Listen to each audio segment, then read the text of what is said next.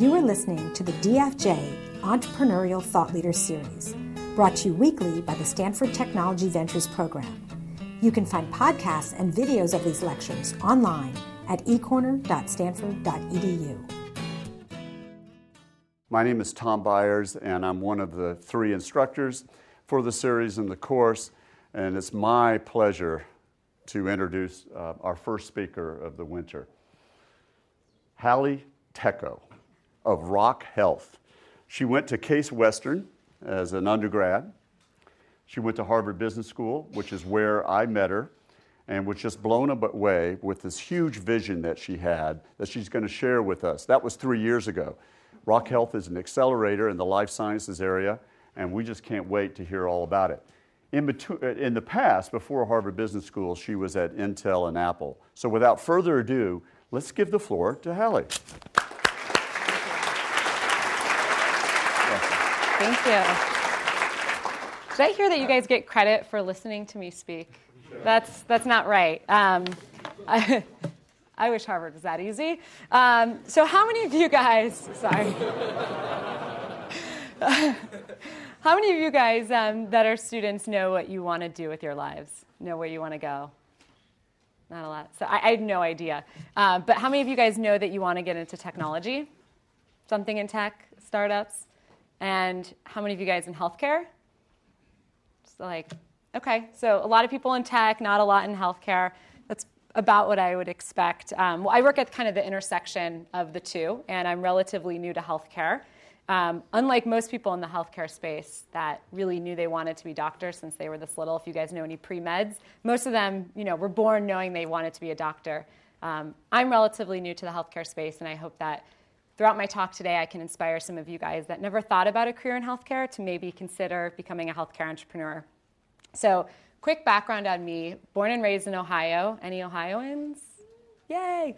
I was one of the editors and the designers of my high school newspaper. And all kind of growing up, I thought I was going to go to New York City and become a magazine journalist and design magazines and do something really creative. But life had other plans for me, and I couldn't afford to go to NYU, where I really wanted to go. And my senior year, 9/11 happened, and so I really reassessed what I was going to do, and I decided to go to school a little bit closer to home, where I had a scholarship at Case Western. At that point, I didn't know what I was going to do, because my dreams of being a fashion magazine editor were crushed, and my dad convinced me to study finance. He thought that I was okay at math, but most importantly, if I studied finance, I'd have a stable job and a 401k, and that's all he really wanted for me. So I studied finance, I studied econ, and I didn't fail out. And when it came time to graduate, I didn't know what I wanted to do, but I wanted to know that I knew that I wanted to go as far away as possible from Ohio. So I ended up getting a job out here at Intel in the corporate finance department. I didn't even know what a microprocessor chip was at the time, but I knew that California was much better than Ohio, and I packed my bags, drove cross country, and I've been here ever since, except for the 2 years I went back out east. I enjoyed my first job. I thought it was a really great place to launch my career. I already knew how to work. I actually had jobs since I was 15, all through high school, all through college. And I think part of the battle is just knowing how to work, how to get up every day, go to the office, please a boss, keep good tabs on your colleagues. So I already knew how to work. And really, it was the technical aspects of my job that I had to learn. I was responsible for a subset of revenue for Intel, and I had to pull this data out of one system, put it into another report, and send it to my boss, and she sent it to her boss, and her boss's boss, and her boss's boss. The work was pretty tedious, and so I decided to invest in building some macros to make my job a little bit easier, and I was able to get my job down to, I'm not going to say because someone from Intel might be watching, but a lot less than 40 hours a week. I was able to just click a button, it pulled all the data, it automatically put it into the spreadsheet, and I had a pretty easy job. So I ended up with a lot of time on my hands, and I began doing yoga, volunteering, getting to know the San Francisco nightlife scene. I met my now husband at a bar in North Beach, which is no longer in existence. And he was working at a little startup called Facebook at the time. And one day when I was at yoga, I was had a lot of time on my hands again. I was looking around and the class was half full and there was a bunch of excess capacity in there. And I came up with an idea. I thought, it costs the studio just as much to fill this class as not. And if we could make use of those extra spaces in this class, then maybe we can do some good. And so I went down the street to UCSF's Osher Cancer Center, and I said, if I can get you guys free yoga, are there recent cancer survivors that are no longer eligible for your services that we could get into these yoga studios? And then I went to more yoga studios and said, can you give me free passes? I'll put them to use, and you're not going to fill this class up anyways. So I started doing this on the side and grew the organization to about 200 yoga studios that were offering free classes across the nation. And then we started doing classes within the clinical setting as well. And it was really cool. I called it Yoga Bear. It's still up and running, yogabear.org. Check it out. So I had this day job in corporate America that paid well but was really boring. And then I had this side project that was going really well, that was really interesting, but most importantly, really rewarding. So I had these two kind of lives that I was living. And I did what any 20-something that doesn't know what they want to do with their lives did. I applied to grad school and was fortunate enough to get accepted to Harvard Business School, where I decided I would figure out what the heck I wanted to do with my life. By that point, at least I knew the direction I wanted to go in. I loved Silicon Valley. I loved the technology industry. I love the energy and optimism that's out here. But also, through my work with Yoga Bear, recognized that there was a lot of issues with our healthcare system and how we define care and how we really help people get better. So I tried to learn as much as I could about this industry called mobile health and how our phones would turn into healthcare for us. I was very lucky to get an internship at Apple, where they put me in charge of the healthcare and medical segment. The fact that they put an intern in charge of that segment probably illustrates how the segment was doing for the App Store. It wasn't that interesting. It wasn't that profitable. It's getting better, but the gaming segment, the lifestyle segment, the sports segment, all these other apps just had a ton of really great products and really great entrepreneurs that were building tools.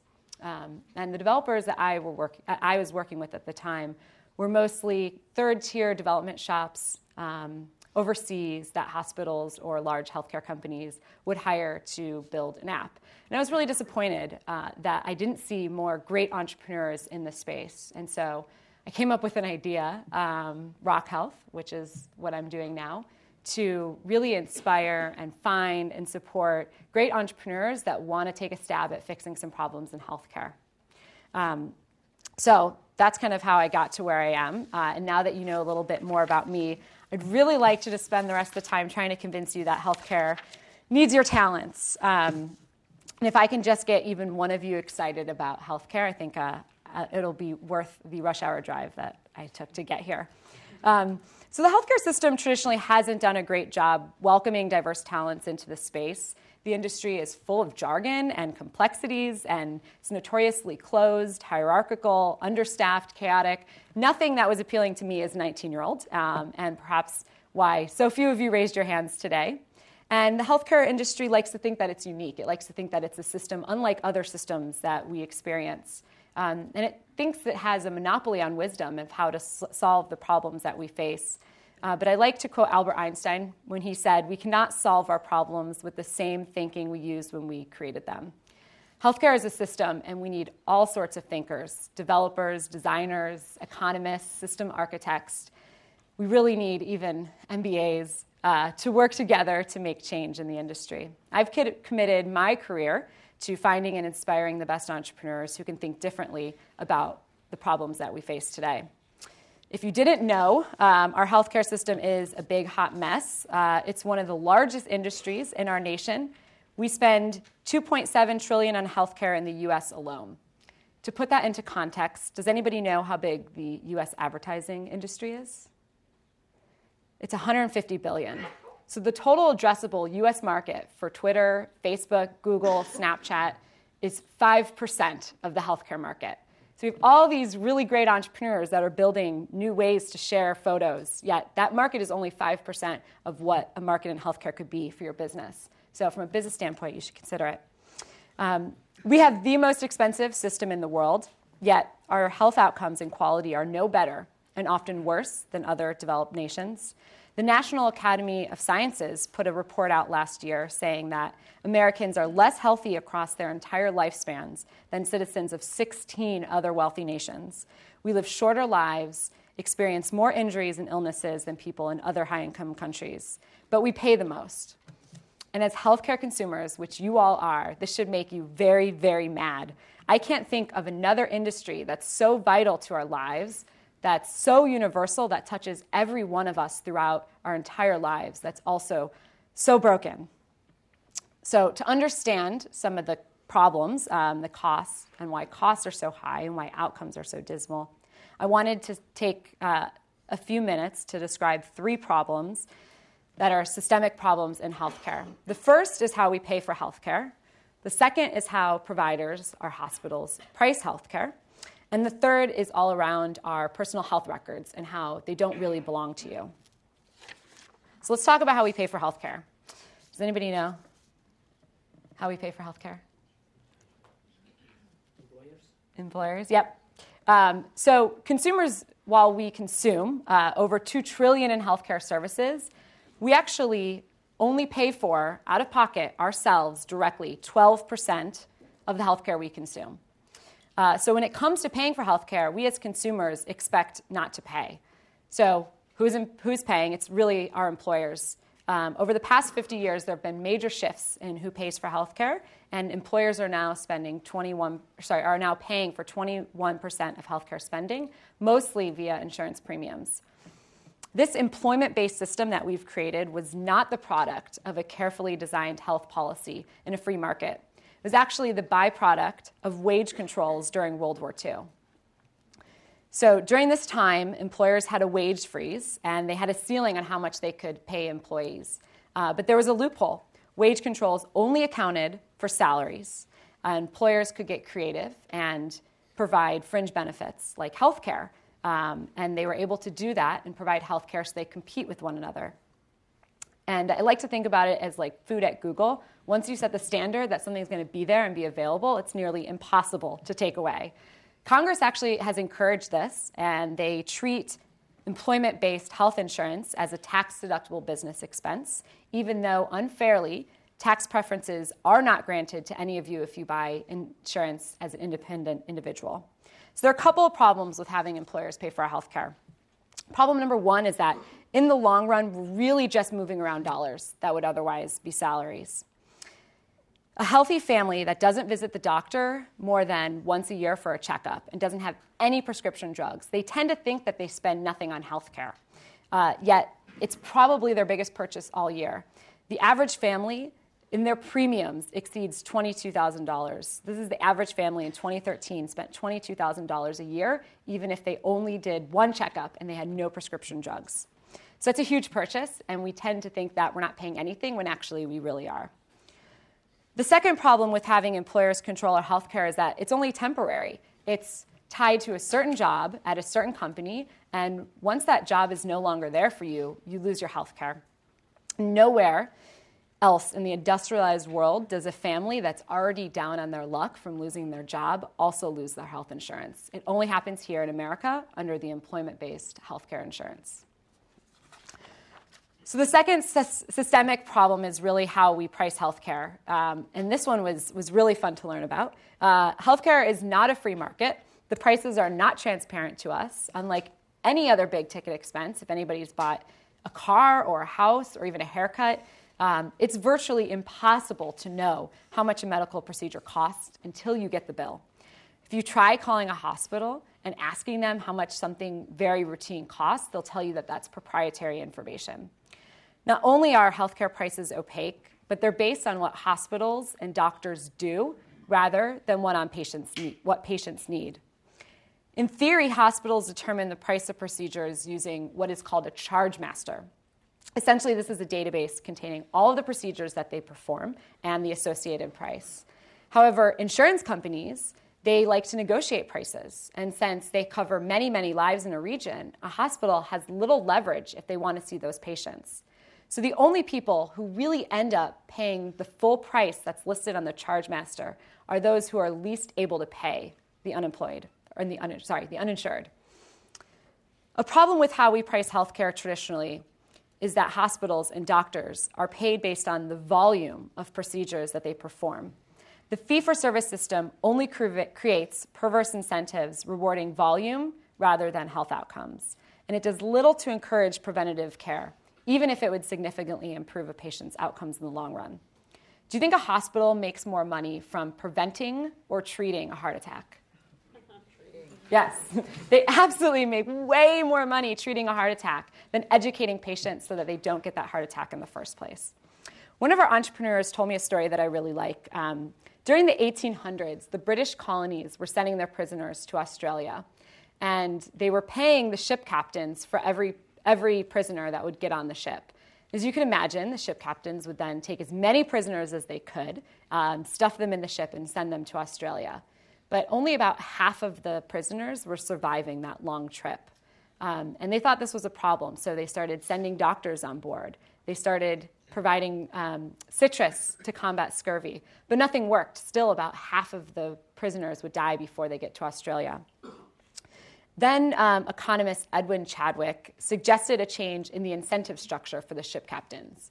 Instead of paying them for every prisoner that boarded the ship in the UK, instead, why not pay the ship captains for every prisoner that got off alive in Australia?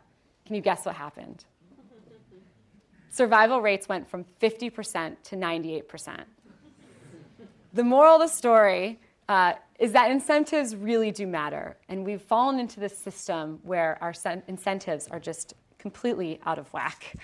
The third problem, which is not related to policy as much, it's really around the issue of interoperability. So a friend of mine was actually being treated for what they thought was a brain tumor here at Stanford Hospital. A few months into her treatment, she actually fell into a coma while she was at home in San Francisco. We called an ambulance, and they took her to the nearest hospital, which was UCSF. And it was a Friday. Now, UCSF and Stanford are really the two leading hospitals in the world. They're 35 miles from each other in the heart of Silicon Valley, in the innovation epicenter of the world. And in 2012, UCSF spent $160 million on a new medical record system with a company in this space called Epic. Stanford actually uses that same exact software to manage the medical records on their campus. Despite all of this, UCSF was unable to obtain her medical files outlining her condition, her latest MRI results, and other health details for 4 days. It was the weekend, and there was no human being to transfer this vital information 35 miles. UCSF had no choice but to run the tests again.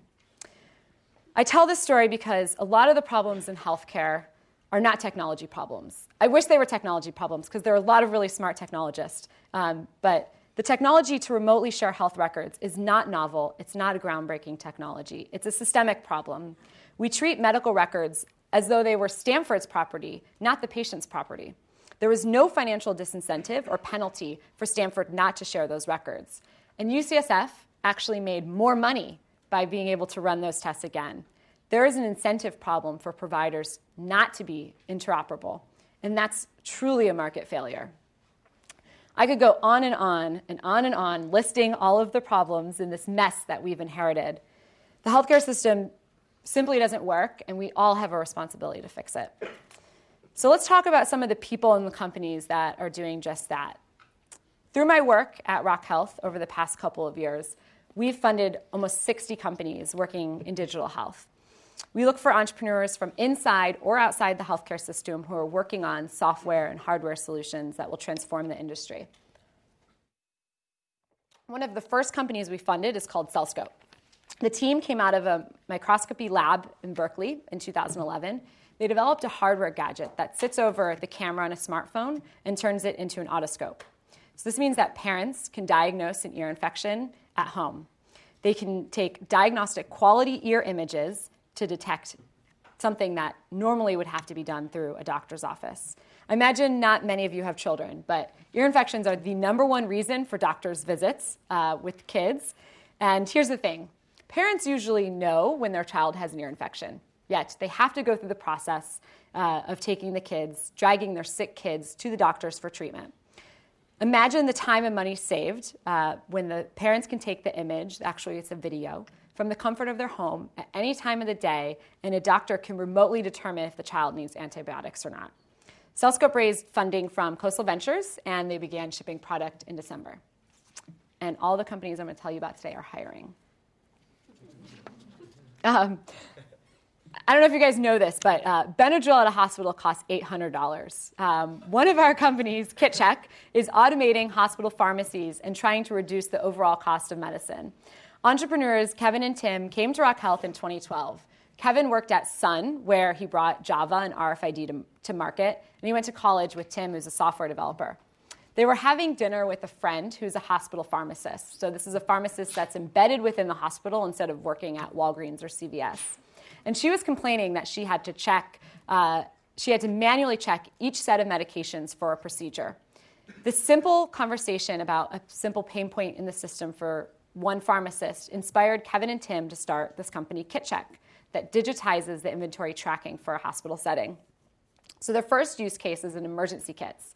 Basically, inside a hospital, on each floor or in multiple places on the floor, there's a crash cart that's used in emergencies. On the cart is a small tray of vials crammed with about 80 life-saving medications. And if someone crashes, a button is pushed, the cart is wheeled over, and a doctor looks for what they need and hopefully picks the medicine that will save the patient's life. So the cart now has 79 drugs and needs to be taken back to the central pharmacy where the medicine is restocked. And if I had a picture of one of these kits with the 79 medications with one vial missing, I promise you would not be able to find the missing one. It takes time and manual effort, and hospitals have dozens of people on staff that are just checking for missing medications, expired drugs, or potentially mislabeled vials. Kevin and Tim knew there was a better way, so they developed a solution. They tag every medicine in a kit with an RFID, and they use a scanning station and cloud software so a hospital can see its entire inventory in seconds and know which kits may have expired or missing medicine. Automating this manual, labor-intensive checking process saves time and money. And last I heard from Kevin, over 100 medical errors are prevented every day using their product. They raised $10.5 million last year in venture funding and now have dozens of hospitals that are using their product. The last company I want to talk about is called NeuroTrack. It's a completely software-based Alzheimer's diagnostic. They came to Rock Health in the summer of 2012 after completing an NIH trial at Emory University. And they ended up following the patients in the trial for an additional 2 years, and they found that the software could predict Alzheimer's 3 to 6 years earlier than the status quo. NeuroTrack's diagnostics, it's not a biomarker, it's not a genetic test, it's an eye tracking test taken on a computer using software. It takes less than 7 minutes and requires no specialized training. You don't have to download anything. It is based on innate human preference for novelty, and with its algorithms can detect highly subtle changes in a person's cognitive function. It's not necessarily the direct-to-consumer application that's most exciting, although I'm sure all of you would be very interested to take the test. It's really the application in clinical trials. Today, we have no treatment for the millions and millions of people who suffer from this devastating disease. Most experts and researchers will say, we have the molecules, we have the targets. It's just impossible to put together the perfect clinical trial because you don't know who's going to get Alzheimer's or not. They raised a Series A from Peter Thiel and the Social Capital Partnership last year and are now actively working with pharmaceutical companies to better design their clinical trials so we can find a cure for Alzheimer's. So these three companies, CellScope, KitCheck, and NeuroTrack, I think are great examples of entrepreneurs, mostly from outside of healthcare, today that are using technology to transform healthcare. These tools really allow us to be high resolution in our understanding of the patient. They move us from a reactive system to a preventative model, which saves money and lives. Our current system is hospital-centric and doctor-dependent, but with technology, we can move care out of the hospital walls and into our homes and our daily lives. Technology allows a team of caregivers to communicate and collaborate on on the health of a child or elderly family member. And perhaps most importantly, technology can empower all of us to take healthcare into our own hands and be more proactive. All these things are changing healthcare as we know it. So what's this all about? It's not about eliminating doctors. It really isn't. Any doctors in the room? I piss off a lot of doctors. It's really not about replacing doctors. If we look at what we call the healthcare supply stack, the chain of specialists, generalists, nurses, lay people, and we can just move the diagnosis from inside the very expensive healthcare into the patient's hands, just cascade it downwards for the things that are more routine, like ear infections. Things can be diagnosed with ubiquitous software and sensors, and we have this amazing opportunity to free up capacity in the system. Then doctors can focus on the most complex cases and coordinating care for the highest risk patients. Imagine if today every woman needed to go to the doctors to get a pregnancy test, or if we had to see a specialist to get a strep throat diagnosis. It pulls an incredible amount of cost out of the system. We all interact with the very costly system less, and we free up our capacity to focus on the most complex cases. Healthcare is broken. As I mentioned earlier, we have the most expensive system in the world, yet our outcomes and quality are no better and often worse than other developed nations. We all know that modern technology has the power to lower costs and make healthcare better for everyone, yet the use of technology in healthcare is minimal. Over the last 20 years, while the general economy has seen labor productivity gains of 1.8% per year, productivity in the healthcare industry has declined. We need more people today than we needed 20 years ago, and we get no better output from it. Healthcare is the single largest opportunity today to create lasting value for our health and human happiness. And I hope that as you guys think of your career moves after Stanford, you consider bringing your talents to healthcare. Thank you.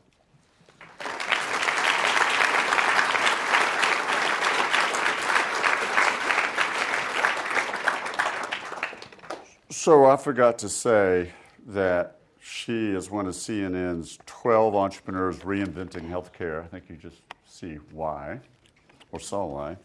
And Forbes 30 under 30. Did you win the Golden Globe the other day, too? Yeah. Did you miss it? Yeah. That was something else, and thank you for helping us start this off. You know, our format is to open up for Q&A, and we'll do that in a few minutes. Our team had a few questions, though.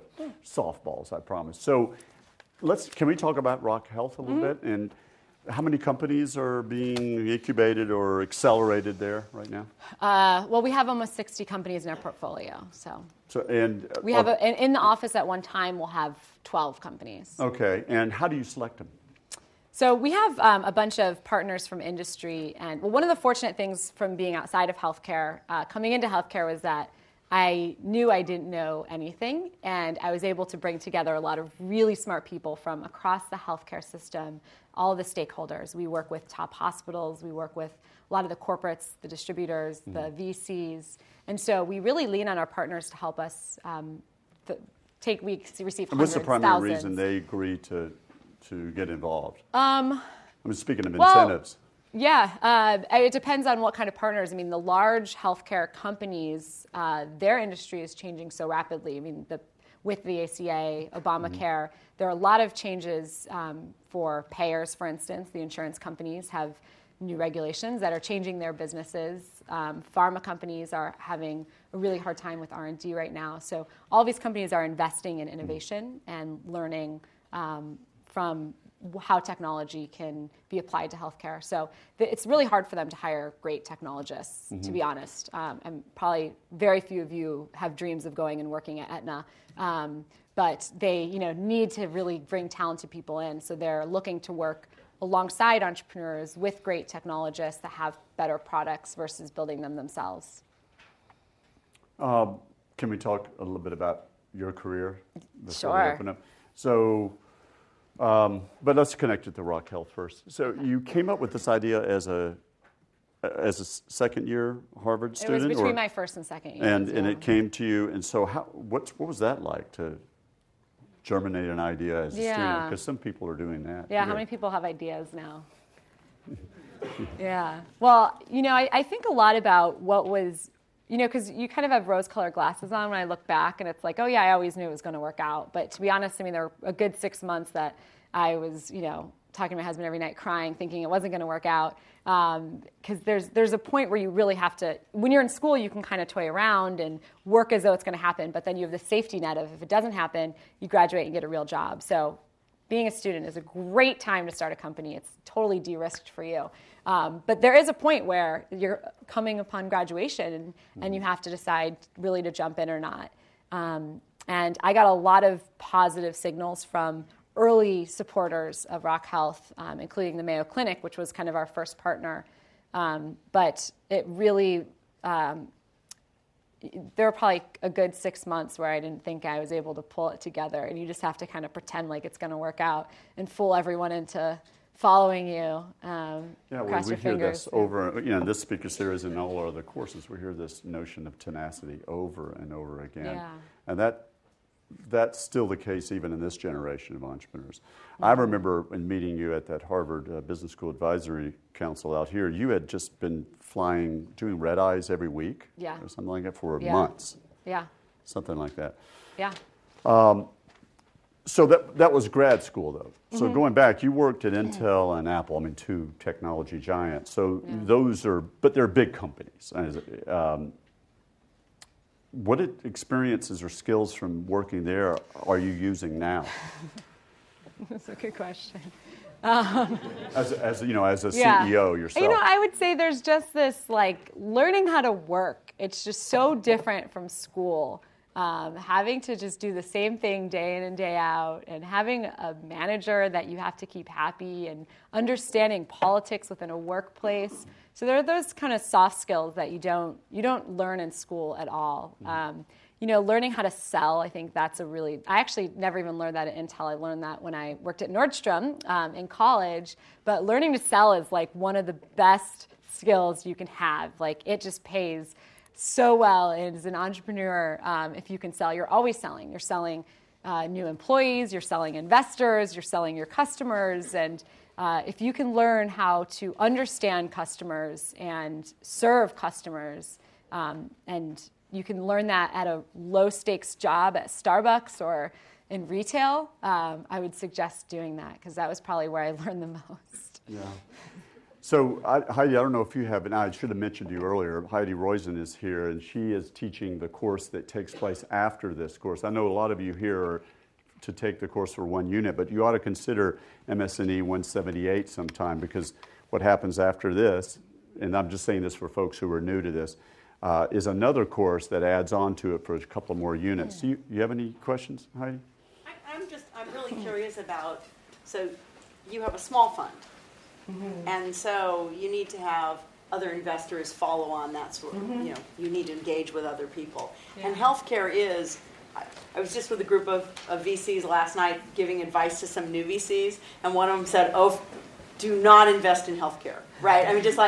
It's a terrible space, it's fraught, and the FDA is terrible, and all this stuff, So how do you line these companies up, and how do you think about that in terms of what you fund? Yeah. Because there's sort of this chasm to get them through with the more traditional funding sources. It's a good question. We really align ourselves with large VCs. Kleiner Perkins is one of our investors, and so we try to align ourselves with finding ideas that are not just appealing for a seed investor, but would be really appealing for VCs that need to see huge exits. And that helps us also think really big. So we can just be like, go big or go home. There are a lot of, there are a lot of deals that might exit for 10 to 20 million. And that's a really good investment if you've done 100K. But we try to focus on deals that can then go get venture funding and either lead to an IPO or really large exit. So in that, do you, for example, do you lean towards companies where the consumer is paying the bill as opposed to the insurance company? Do you lean towards things that don't need FDA approval? Are there sort of known potholes in the healthcare road that right now you're saying we're not heading towards those, or you take some of that on as well? Yeah, so there are a couple of things that we do like. So if something already has a reimbursement code, so the insurance companies are already paying other people for that same tool, then if a company can come in and do that digitally and have it be much lower cost, then it's able to scale. We have a company that is taking a known therapy for pre-diabetics that is reimbursed, and it's actually an in-person class that insurance pays for people to go to the hospital to take these classes, and they're just bringing it online. And so there's already a reimbursement code. They already know that they can fit into the system, and they can do it at a much lower cost and make it a lot easier for patients to do because they don't have to go into the hospital every time. There's a lot in hospital administration, and it's not very sexy, but there's a lot of money for hospitals to be able to deploy better tools that can help them make decisions. The EHR landscape is one of the biggest industries within healthcare right now. Being able to, as KitCheck I think was a really great example, automate some processes that are traditionally done on pen and paper. So hospitals have a lot of great needs that aren't really being addressed by the incumbents. The legacy healthcare technology companies, the bar is so low. I encourage all of you guys to go look at the software that's being built by the big healthcare IT companies, and you will be like, I can build that better. For my dorm room, I can build that better. Because the status quo for the technology is just so crappy. Well, that makes me think of the last question before we open it up. There's this thing called the Affordable Care Act. Yeah. And it's even been renamed into Obamacare. Yeah. So our department, which sponsors this as well, the Management Science and Engineering Department, prides itself in teaching technology and entrepreneurship, but also policy. So can we talk a little bit about Obamacare? Sure. I'm confused. Yeah. I don't know what, I don't know what to think about it anymore. So, I mean, I would think you, from your vantage point and everything we've heard about what's happening in Rock Health, I mean, what's happening? Yeah, well, a bunch of things are happening.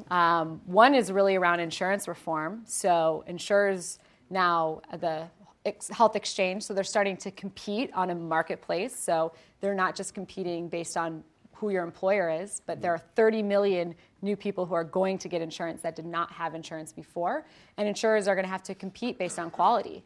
So they're adding services to differentiate their products from others. And so we're starting to see them really invest in greater tools for their population. We're also seeing new health insurance companies pop up. I don't know if you guys have heard of Oscar in New York, but a classmate of mine from HBS was like, I could do this better. He's a tech investor. He invested in Instagram and Vostu, and he's like, I want to start a new health insurance company that's better than anything out there, that people can email us and we can have better service and we have lower infrastructure costs because we don't have this legacy group of people we have to insure. So that's one piece of the Affordable Care Act that I think is making a big difference. Another thing that I talked a lot about how we pay for healthcare and how right now we pay for volume rather than outcomes. But one of the things that is changing is around the way we pay for healthcare. And there are things being set up called accountable care organizations, ACOs. You guys might have read about them. But they're really new financial instruments for providers that enable them to get paid based on caring for patients as a group. So the incentives are restructured so that they have teams of care coordinators that are taking care of a patient instead of having you go see 15 specialists if you have some chronic disease. All right. Well, you've been so patient, so I'm going to give it to you. You have any further questions for her? Yeah. I noticed that a number of Rock Health portfolio companies involve data infrastructure, data analysis, and I just want to know what you see as data's role in healthcare in the next few years. There's so much talk about big data. Yeah.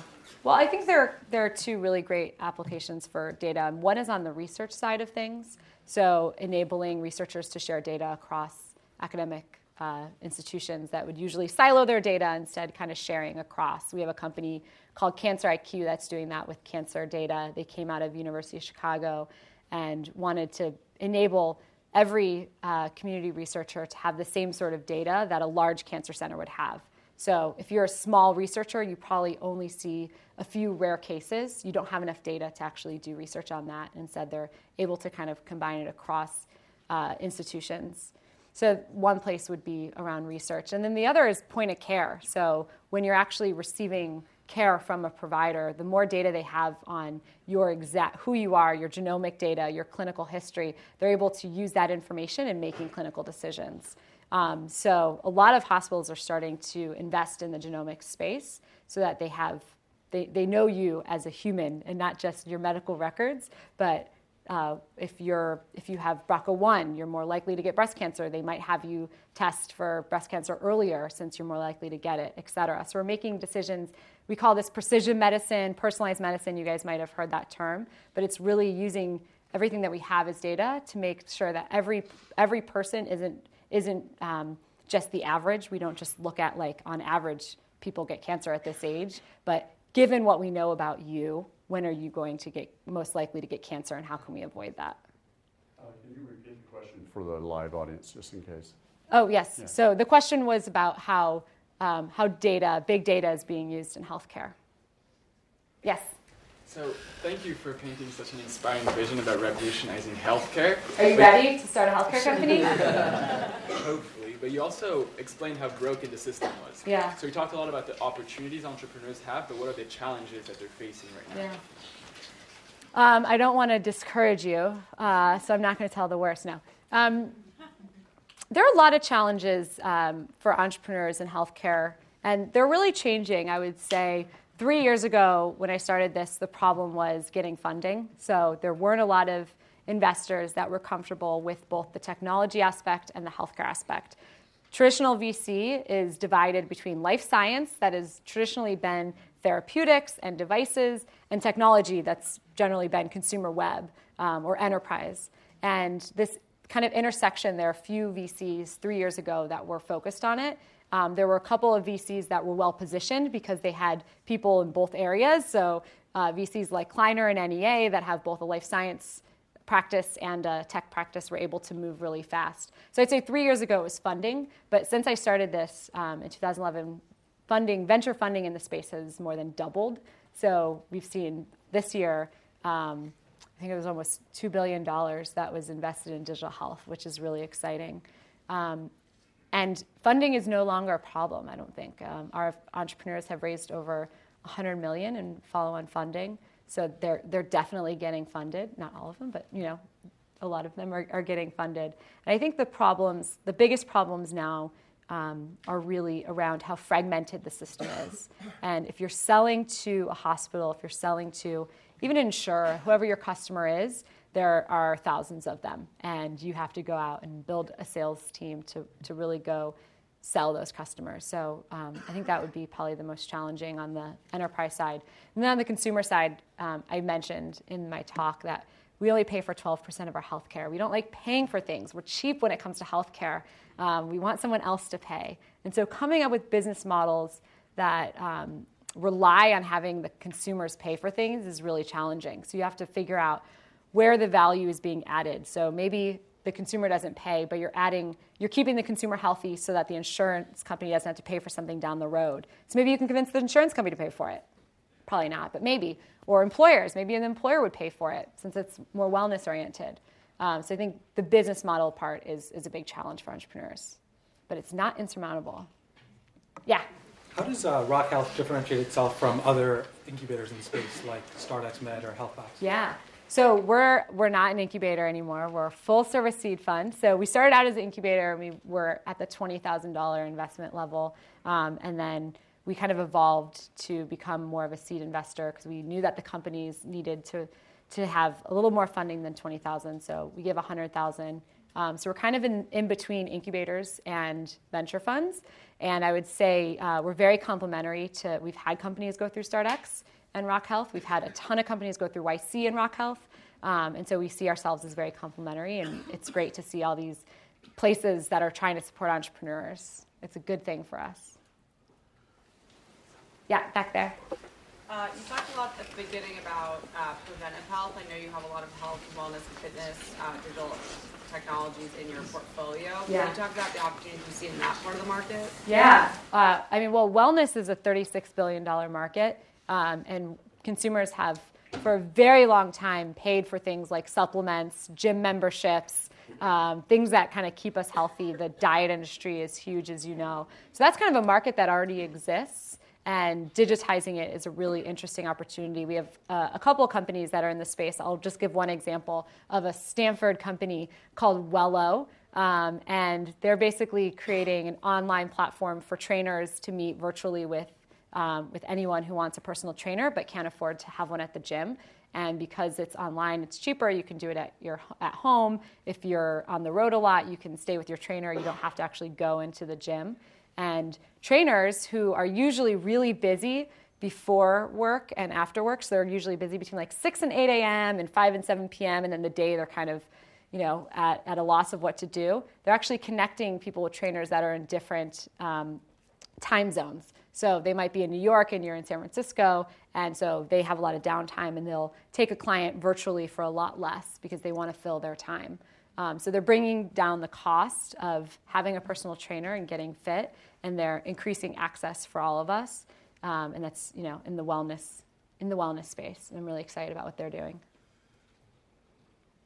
Now, one more Stanford. We have a lot of Stanford companies. I'll plug one more, Spire, and these are guys. All of them are hiring. So if you guys are looking for internships or jobs, Spire is a really interesting quantified self tool. It's a gadget that sits right here on your belt, and it monitors your breathing. So they did a trial with LinkedIn to see if LinkedIn employees would wear it, if they could tell you when you're getting really stressed out and when you're breathing heavily, if they could help employees stay calm and be more productive. And so they're going to be starting a Kickstarter campaign in the next few months. Look out for them. But they came out of the Calming Tech Lab. I don't know if you guys know the Calming Tech Lab, but they're a really cool team working on an important thing in the wellness space. Yeah? So you mentioned a lot of the advantages of digital health, like the fact that it can provide ease of access to healthcare and it can make it cheaper. Yeah. But what do you think are some of the disadvantages of medicine progressing towards digital health? Like, do you think it presents new privacy challenges or security challenges? Or what would you say to critics who say that digital health is kind of commodifying healthcare and removing the traditional patient-physician relationship? Yeah. Well, doctors are spending a lot of their time with their backs towards their patients, typing into the EMR system, and that's a complaint that is very loud and clear in the system. I don't know if any of you guys have experienced that. So there are ways that technology has kind of distracted providers from what's really the task at hand. It's caring for an individual and that one-on-one relationship. And I think that's a problem. However, having that information digitally and having kind of a record is the price. I mean, that's the price you pay to have kind of your information stored. So there are definitely pros and cons.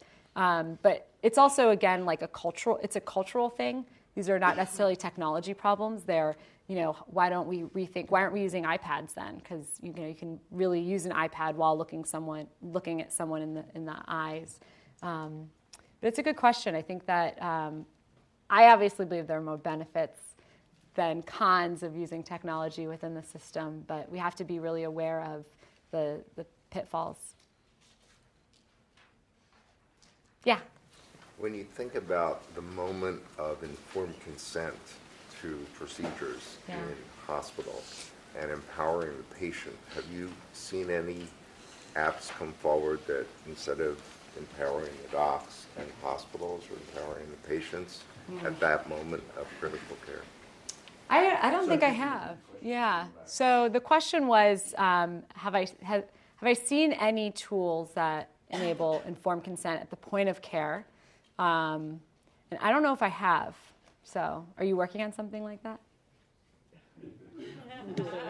What's the name of it?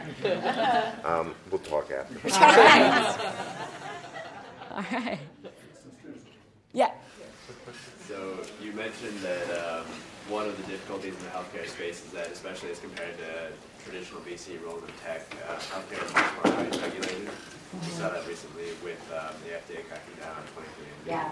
So how do you think that you offer sort of expertise with companies in sort of navigating that, or do you think that the best solution is really just, as you say, sort of find niches that are already accepted and make it better? Yeah, so there are a couple. So the question was around the regulatory burden on entrepreneurs and how my organization kind of supports entrepreneurs through that process. So, I mean, just today we had the CTO of HHS, so Health and Human Services, in our office talking to our entrepreneurs about what they're working on. So just being able to kind of bring someone in and talk to many people at once is really helpful.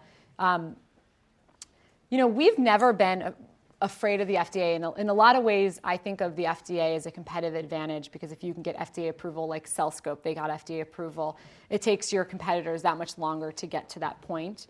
And the FDA really is around to protect patients. And, we've met with them and we know that their intent is to protect patients. So as long as there is a clear process for getting FDA approval, then I think that's a fair thing that we have in our society.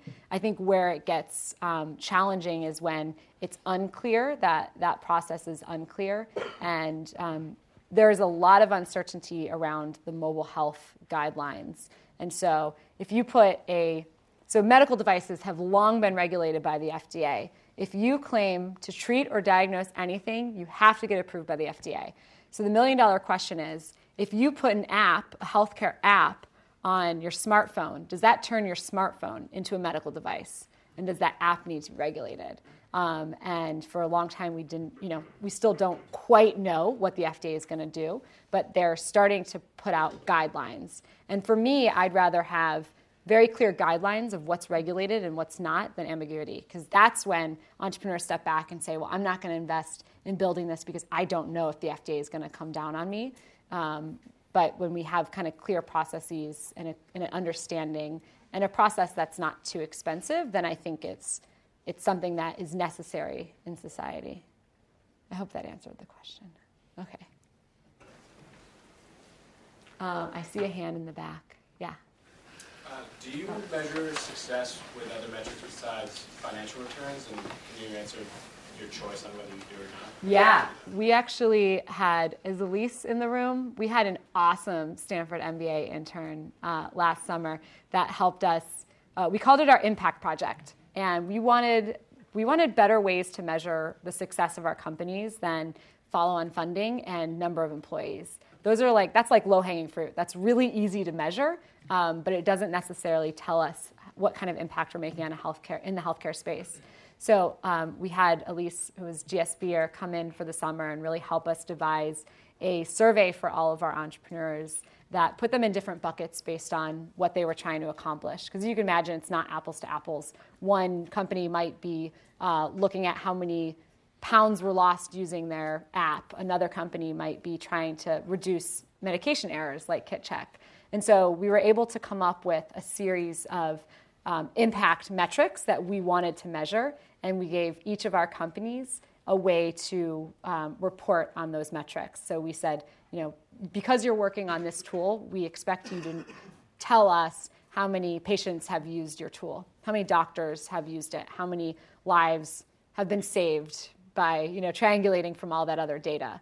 And so it is very important to us. It's very challenging just because our companies are all so different that there's not like one number that would say the impact that we're making on the healthcare system, but rather many numbers. And if you go to our website, now we're featuring our annual report on our homepage, and that's where we released a lot of this data of the outcomes of our companies.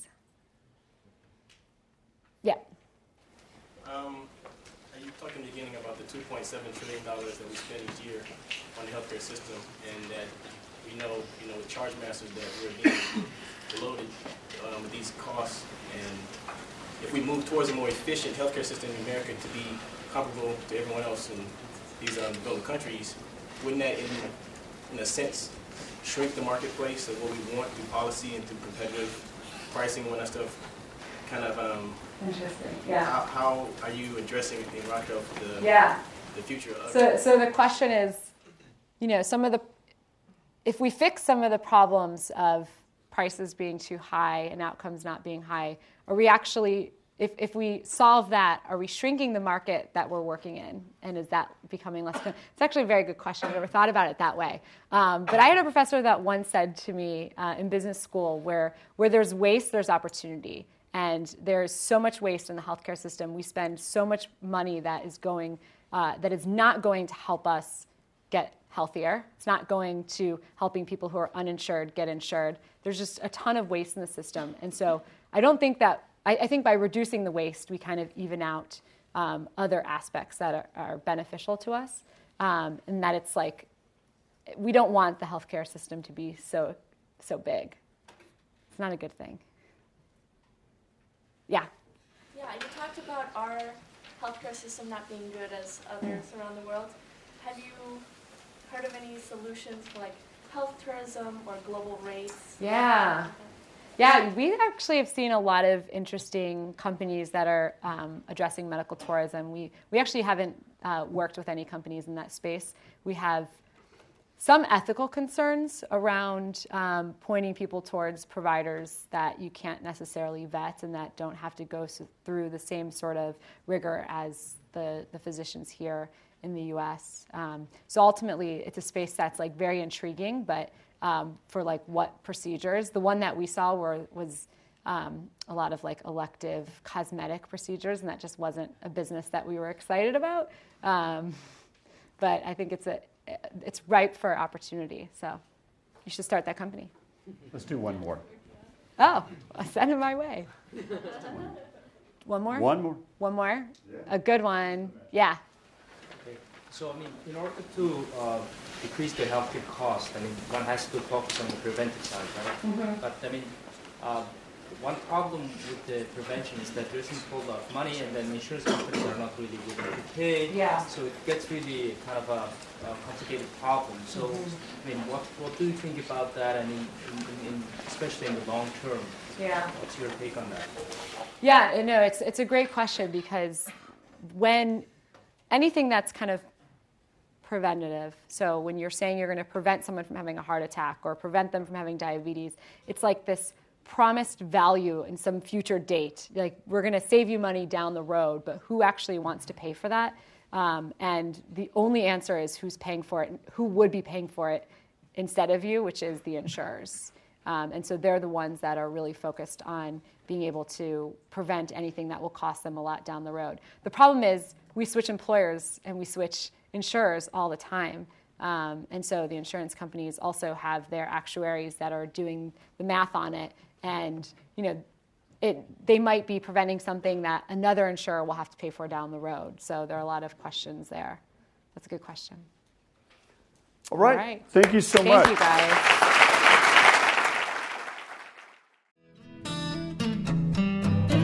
You have been listening to the Draper Fisher Jurvetson Entrepreneurial Thought Leader Series, brought to you weekly by the Stanford Technology Ventures Program. You can find additional podcasts and videos of these lectures online at ecorner.stanford.edu.